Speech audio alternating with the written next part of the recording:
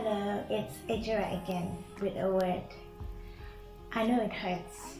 I mean, there are times when you feel you have everything in control, so you give in your best, your very best. You try, but the more you try, the more it's just not working, and the more you just want to give up on yourself. You just want to draw the curtain on yourself.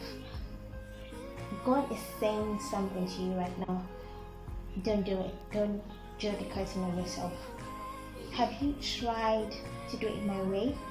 Have you tried to have you tabled this before me in prayers? I mean, let go and let me. Honestly, He's God after all. He knows where to screw and to unscrew. Why don't you just let go and let Him? So guys, I'll leave you all with this. Don't underrate the power of God.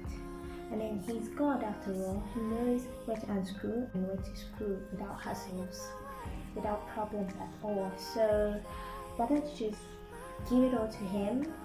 That problem you've been trying to salvage, why don't you just lay it all to Him and watch what happens?